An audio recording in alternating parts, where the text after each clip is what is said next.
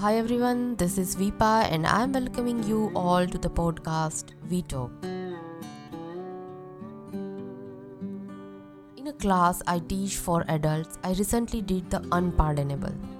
I gave the class homework. I gave them this assignment to go to someone you love within the next week and tell them you love them. It has to be someone you have never said those words to before, or at least haven't shared those words with for a long time. Now that doesn't sound like a very tough assignment until you stop to realize that most of the men in that group were over 35 and were raised in the generation of men that were taught that expressing emotions is not macho thing.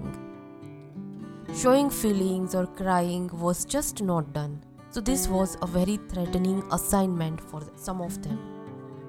So when we gathered in next class, at the beginning of our class, I asked if someone wanted to share what happened when they told someone they loved them. I fully expected one of the women to volunteer, as was usually the case. But on this evening, one of the men raised his hand. He appeared quite moved and a bit shaken. As he unfolded out of his chair, he began to say, I was quite angry with you last week when you gave us this assignment. I didn't feel that I had anyone to say those words. Besides, who were you to tell me to do something this personal? But as I began driving home, my conscience started talking to me. It was telling me that I knew exactly who I need to say I love you. You see, 5 years ago, my father and I had a vicious disagreement and really never resolved it since that time. We avoided seeing each other unless we absolutely had to be at family gatherings. But even then, we hardly spoke to each other. So last Tuesday, by the time I got home, I had convinced myself that I was going to tell my father I loved him. It's weird, but just making that decision seemed to lift a heavy load off my chest.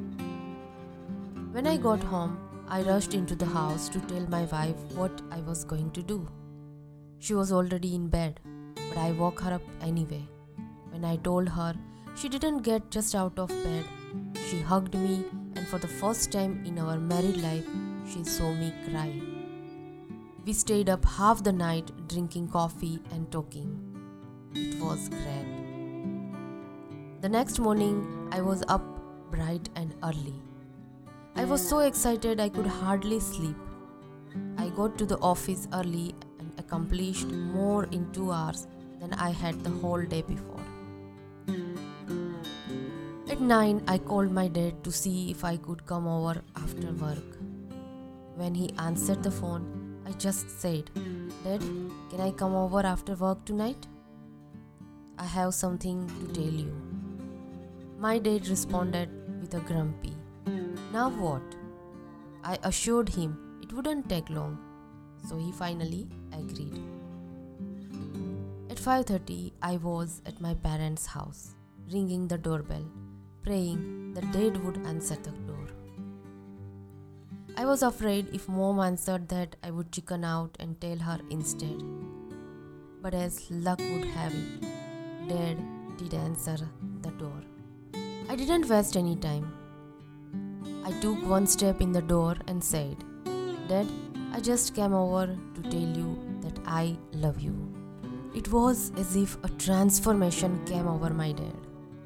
Before my eyes, his face softened.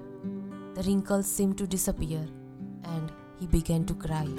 He reached out and hugged me and said, I love you too, son, but I have never been able to say it. It was such a precious moment, I didn't want to move. Mom walked by with tears in her eyes. I just waved and blew her a kiss. Dad and I hugged for a moment longer and then I left. Tell me, I hadn't felt that great in a long time. But that's not even my point. 2 days after that visit, my dad, who had heart problems but didn't tell me, had an attack and ended up in the hospital, unconscious. I don't know if he will make it. But friends, what message we get from this beautiful story? Don't wait to do the things you know need to be done. What if I had waited to tell my dad, maybe I will never get the chance again? Take the time to do what you need to do and do it now. Thank you very much for listening to me. I hope you will have a nice day. See you soon in the next episode. Until then, bye bye.